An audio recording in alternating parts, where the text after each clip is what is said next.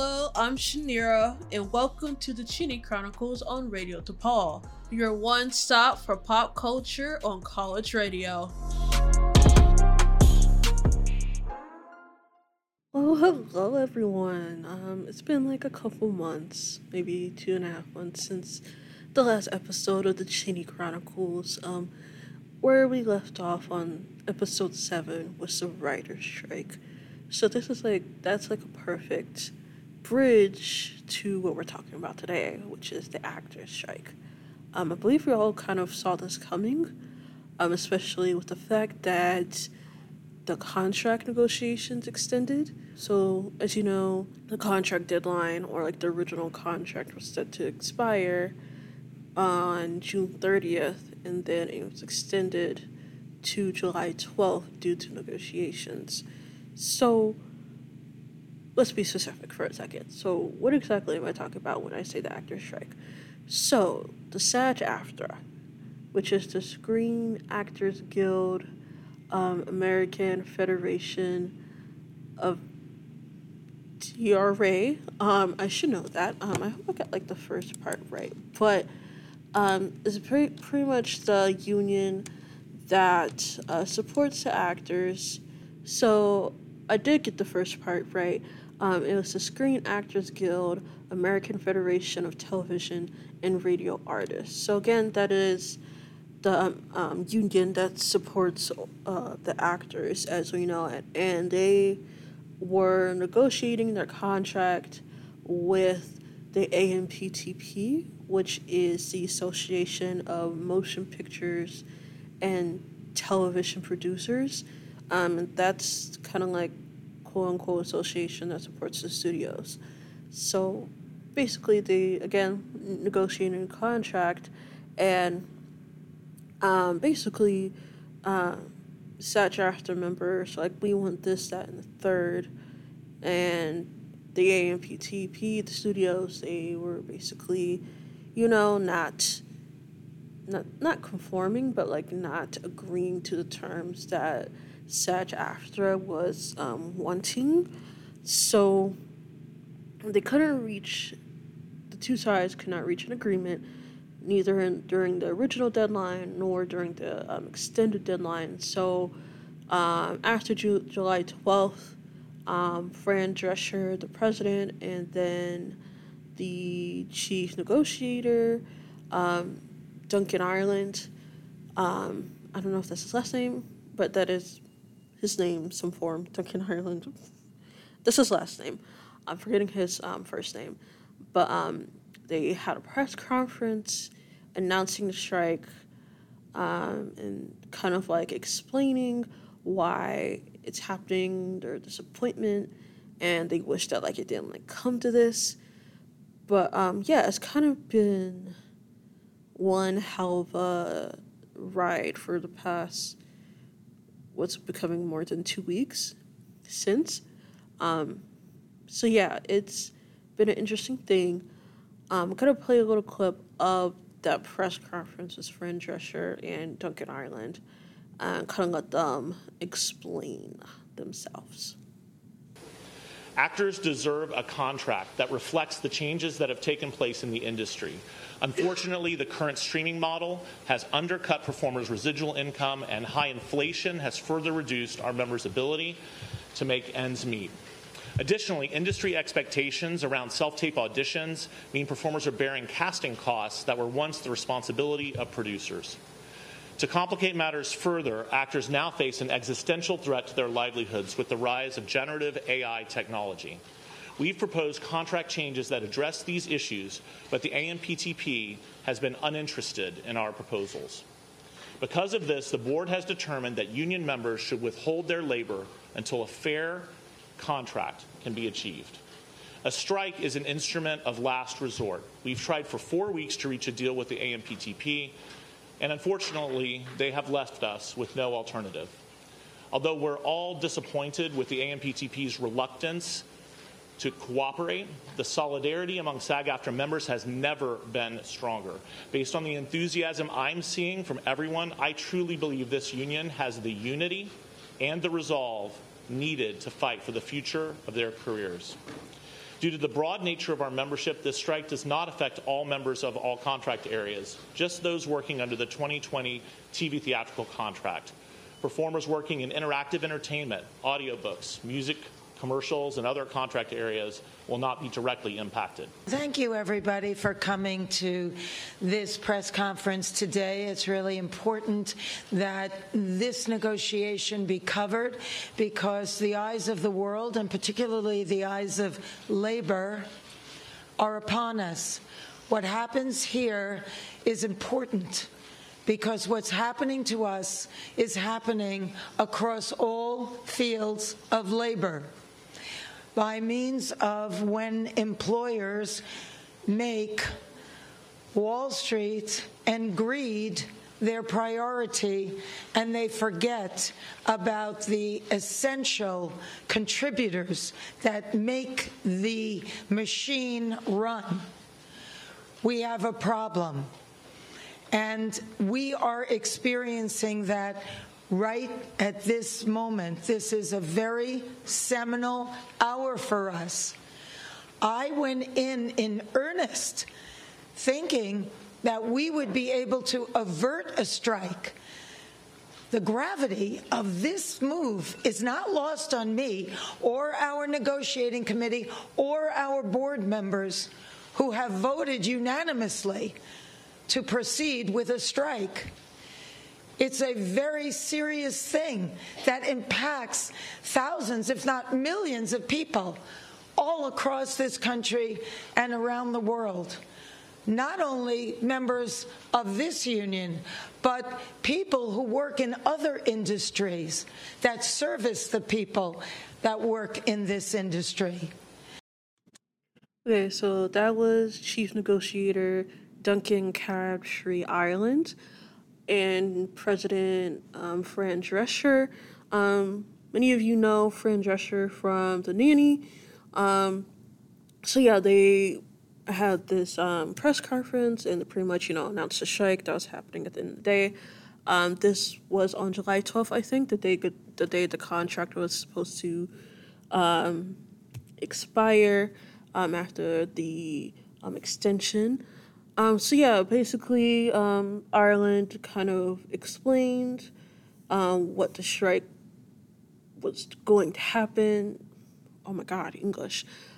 Basically, the specifics of the strike, why the strike was happening, kind of like what the strike kind of entails, who it entails, and then Fran Drescher kind of like gave the more emotional aspect of it, kind of like telling everybody like, hey, not only does this affect actors and our members, but it actually may, affect people that, give service or like service these actors. So like maybe like the cleaning crew, the sound and engineering crew who are on set, costume design. So like all those people are affected by this strike. So let's kind of like go back into like the specifics of like what the strike is about. Kind of like what Duncan Crabtree Ireland explained is that the main issues that the SAG-AFTRA actors are sort of fighting for or fighting about or like kind of want more, clear protections,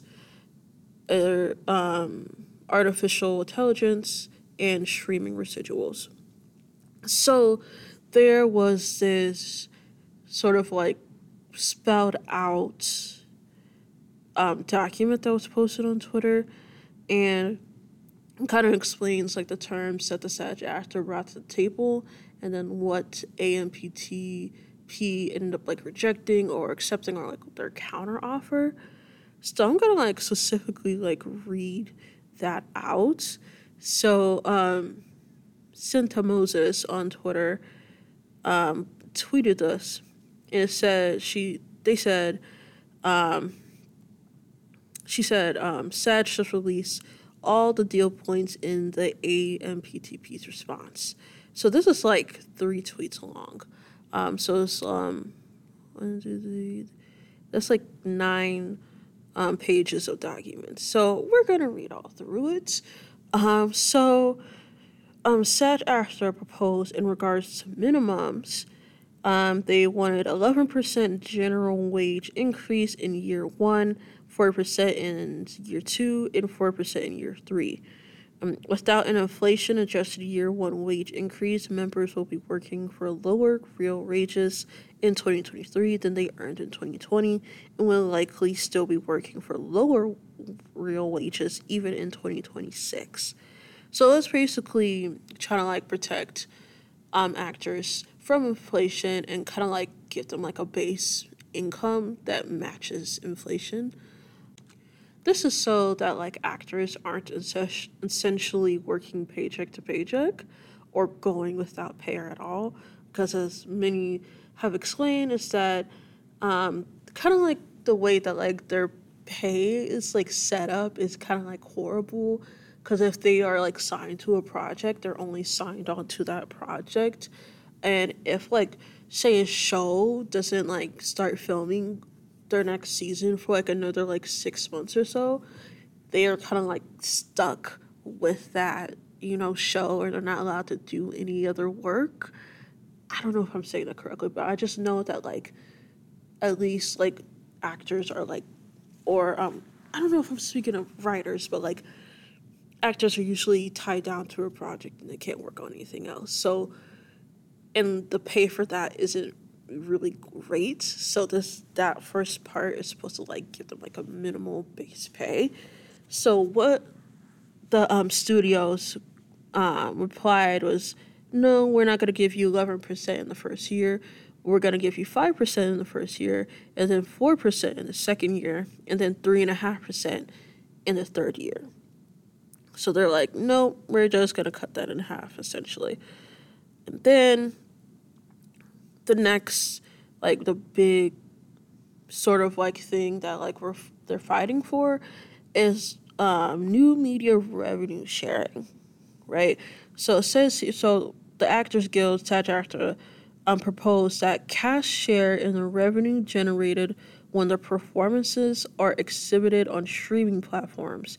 This will allow cast to share in the success of high-performing shows. So pretty much anything on, like, a show that originally aired on ABC, and then Hulu has all of its seasons streaming on its platform. So, like, something like Good Trouble or Scandal, all seasons of Scandal are streaming.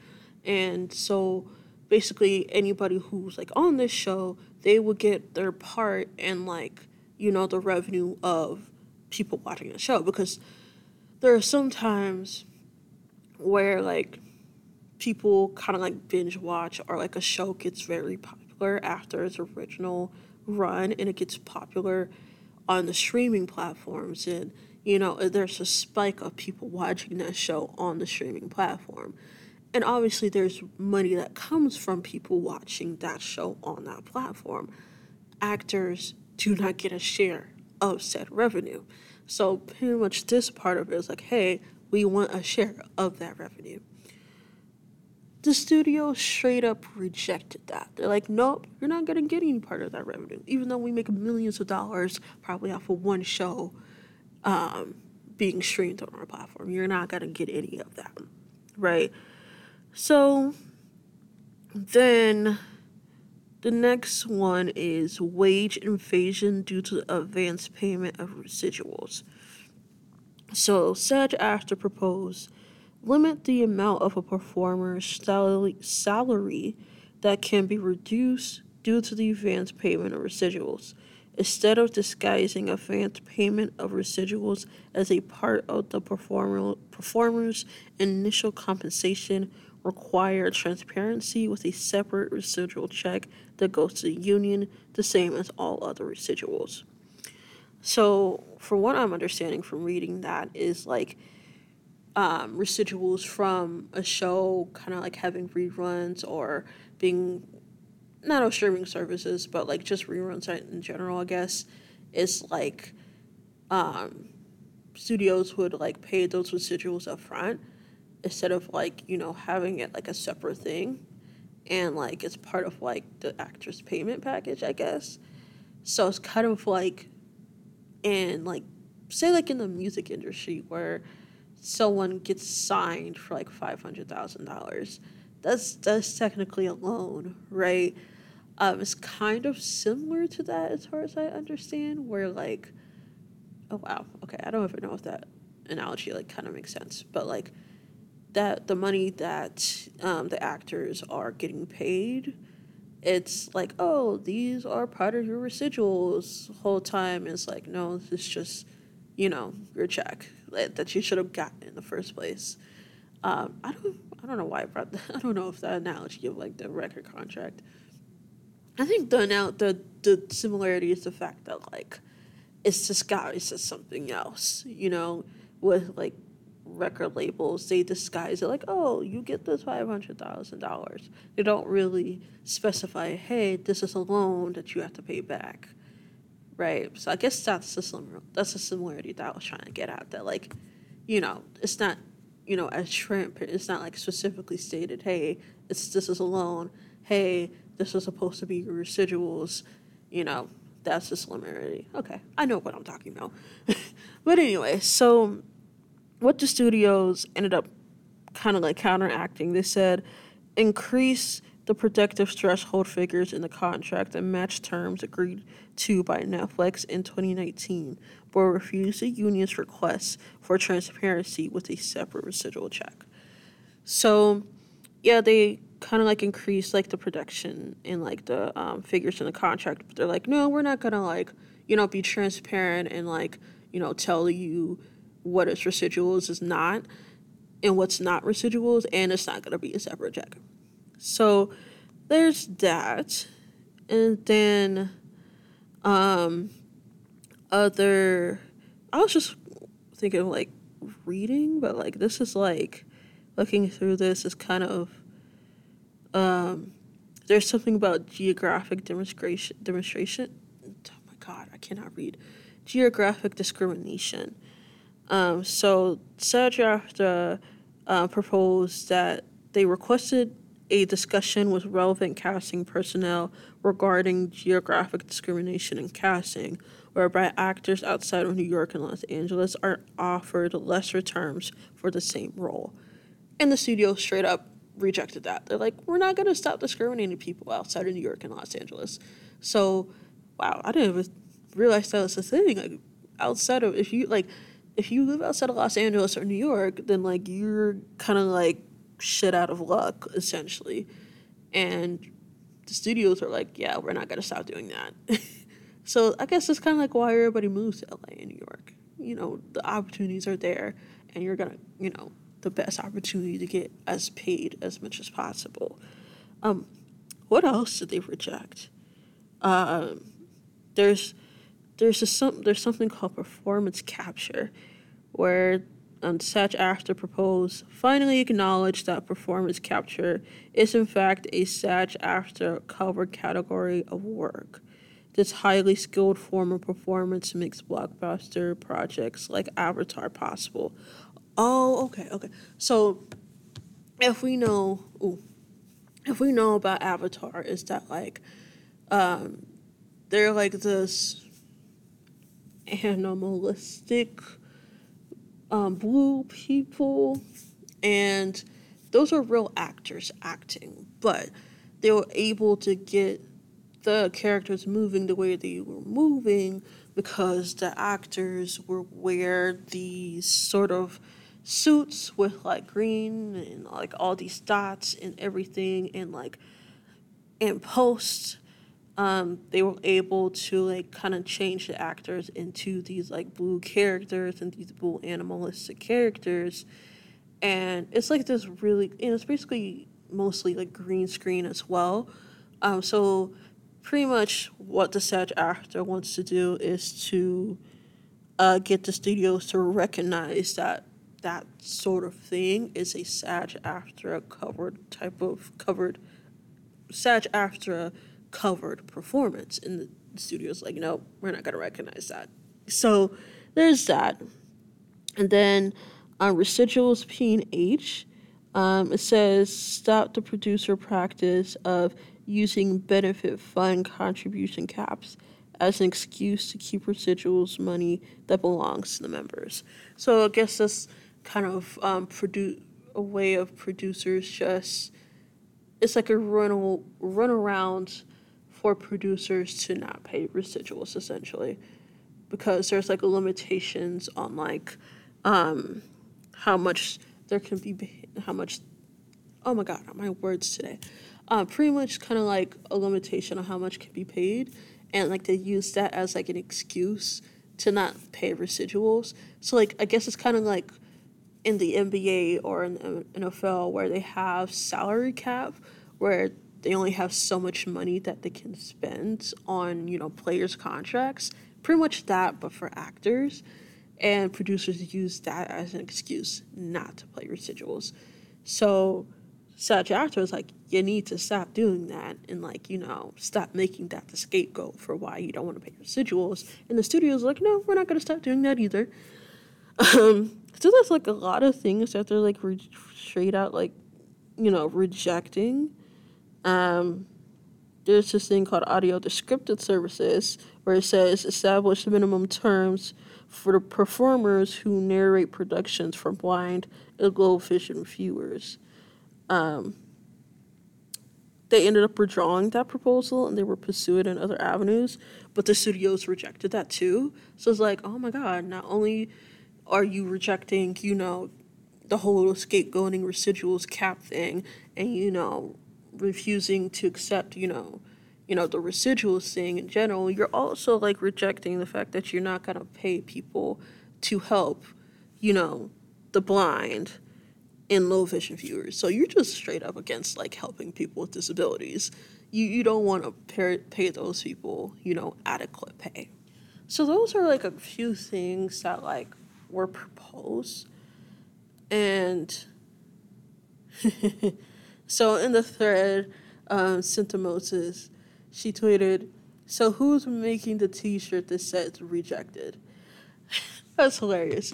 But anyway, so those are like some of the terms that SAG-AFTRA brought to the table, and there's a good chunk of them that were like rejected, and it's like really interesting to see the studios reject some of these things. Like why, like what is it to you that like you don't want to pay residuals? Like that does, I guess like a lot of this just like does not make sense to me. It's like why the studios are rejecting. So I fully support SAG-AFTRA.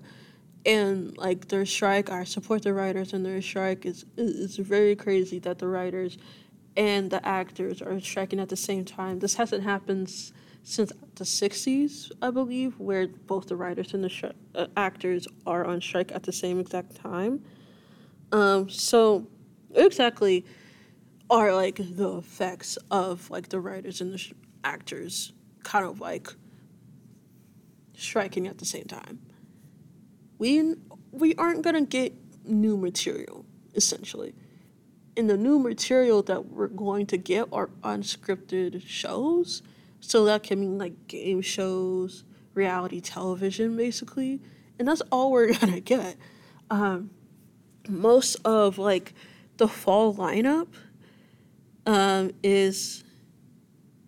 most of this fall's lineup is like, you know, reality television and, you know, game shows and like, you know, stuff that's like unscripted.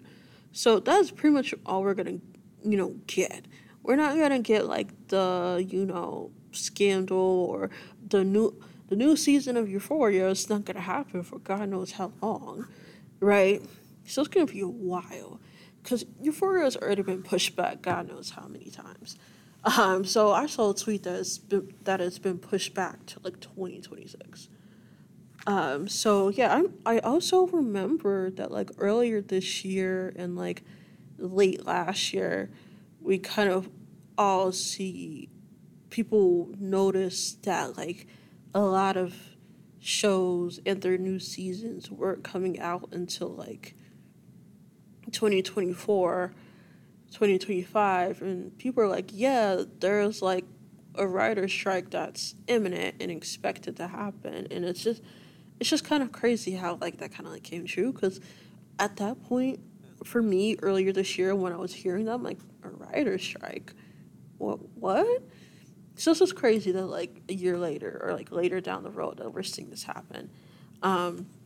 So, specifically, what can't happen is that like actors can't obviously they can't film current projects, nor are they allowed to do like any like press or promotion for it. So they can't even talk about it on social media. They can't sort of like post about it. They can't go to red carpets. They can't go to award shows. It's affecting the award shows. The Emmys are happening in September, on September 18th. And now look at it, that's only like a month and a half from now. So if the strike continues, 'cause the nominations were released like the day before the strike happened, which was it the same day as the press conference? I don't know, but the Emmy nominations were released earlier this month, and because of the strike, the actors can't even like sort of like promote themselves and kind of like do their Emmy campaigns to the fullest.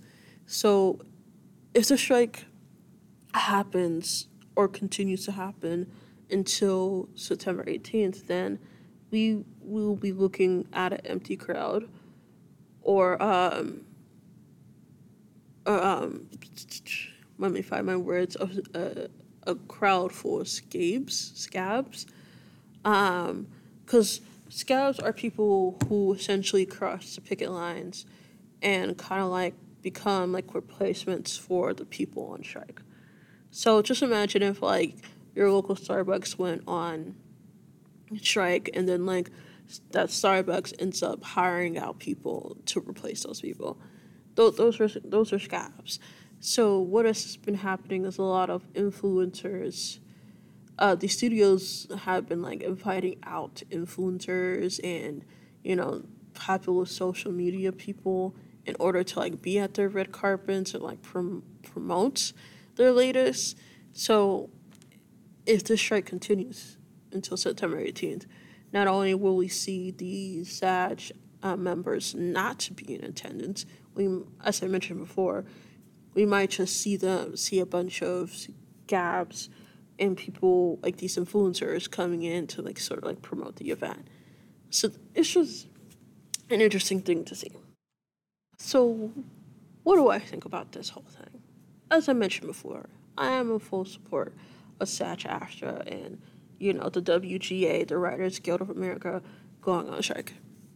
But I feel like this could easily become a domino effect. As Fran Drescher kind of like touched upon, is that like this whole thing where like I kind of like made like this like joke of like, oh my gosh, AMPTP is kind of like rejecting everything, but it's just like this is what's happening across a lot of industries where the people in charge are like pretty much doing that whole reject with their employees. They don't want to pay people livable wage because $15 an hour is not cutting it anymore, and this whole $20 an hour thing is kind of like a low ball a little bit. But that's another conversation for another day. So yeah, I feel like this is like something that could easily turn into a strike amongst various other industries, because I've even been hearing about a UPS strike, and I think there was some resolution to some part of that. Some resolution. But I was just thinking if, like, the Postal Service goes on strike, we're kind of fucked, because something like the UPS, the USPS, the United States Postal Service, that's kind of like, a backbone of our nation. Like, if the USPS goes to shit, then we're kind of. I feel like if the USPS, the Postal Service workers go on strike, I feel like that's really gonna start the domino effect, because if the USPS and the delivers, if they go on strike, then I feel like that is really gonna set everything off. At least I hope it will. If I'm being honest, since we're getting political. Yeah, it's just I just know, just thinking about it, I'm like, okay, packages packages are delivered, slow as is. These USPS workers be in the heat, just this climate change. Oh my God, climate change, where like their trucks are like there's no AC, and it'd be like 90 degrees inside the trucks. Be like getting close to like it is too much, and I just know that if the United States Postal Service goes on a strike, I just know that like this nation is gonna like fall the fuck apart, considering how much we sort of depend on the United States Postal Service. Like, just think about it. We depend on that a lot. We get a lot of shit delivered. You know what I mean? People's paychecks get delivered. People's medicine and shit like that gets delivered. Like, there's so many important things that, like, people use the USPS for. And it's kind of like, people's livelihoods. But also the livelihoods of these United States Postal Service workers need to be considered. But anyways, bringing it back to pop culture entertainment, SAG-AFTRA, WGA,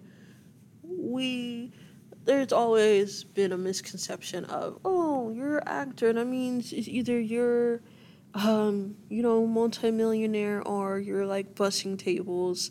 And it's like, that's like sort of true, but like not really, because there's people in the middle of that. Yeah, there are people who are, fresh into it, bussing tables, and then there's the multimillionaires, and then there's the people who this is sort of like their 9 to 5. This is like their job. This is not, some dream. I'm gonna go to New York and become an actress, be on Broadway, or go to LA, see the Hollywood sign. Like, this is like some people's 9 to 5. This is people's livelihoods. So it is good that we're kind of like seeing the underbelly of what the industry actually is. It's not this glamorous thing that like has been so glamorized. It's gritty work, and these actors and people who work in the industry need to be compensated fairly. It includes the writers, that includes the costume, the makeup, and anybody who works on those sets day in and day out need to be paid and compensated well.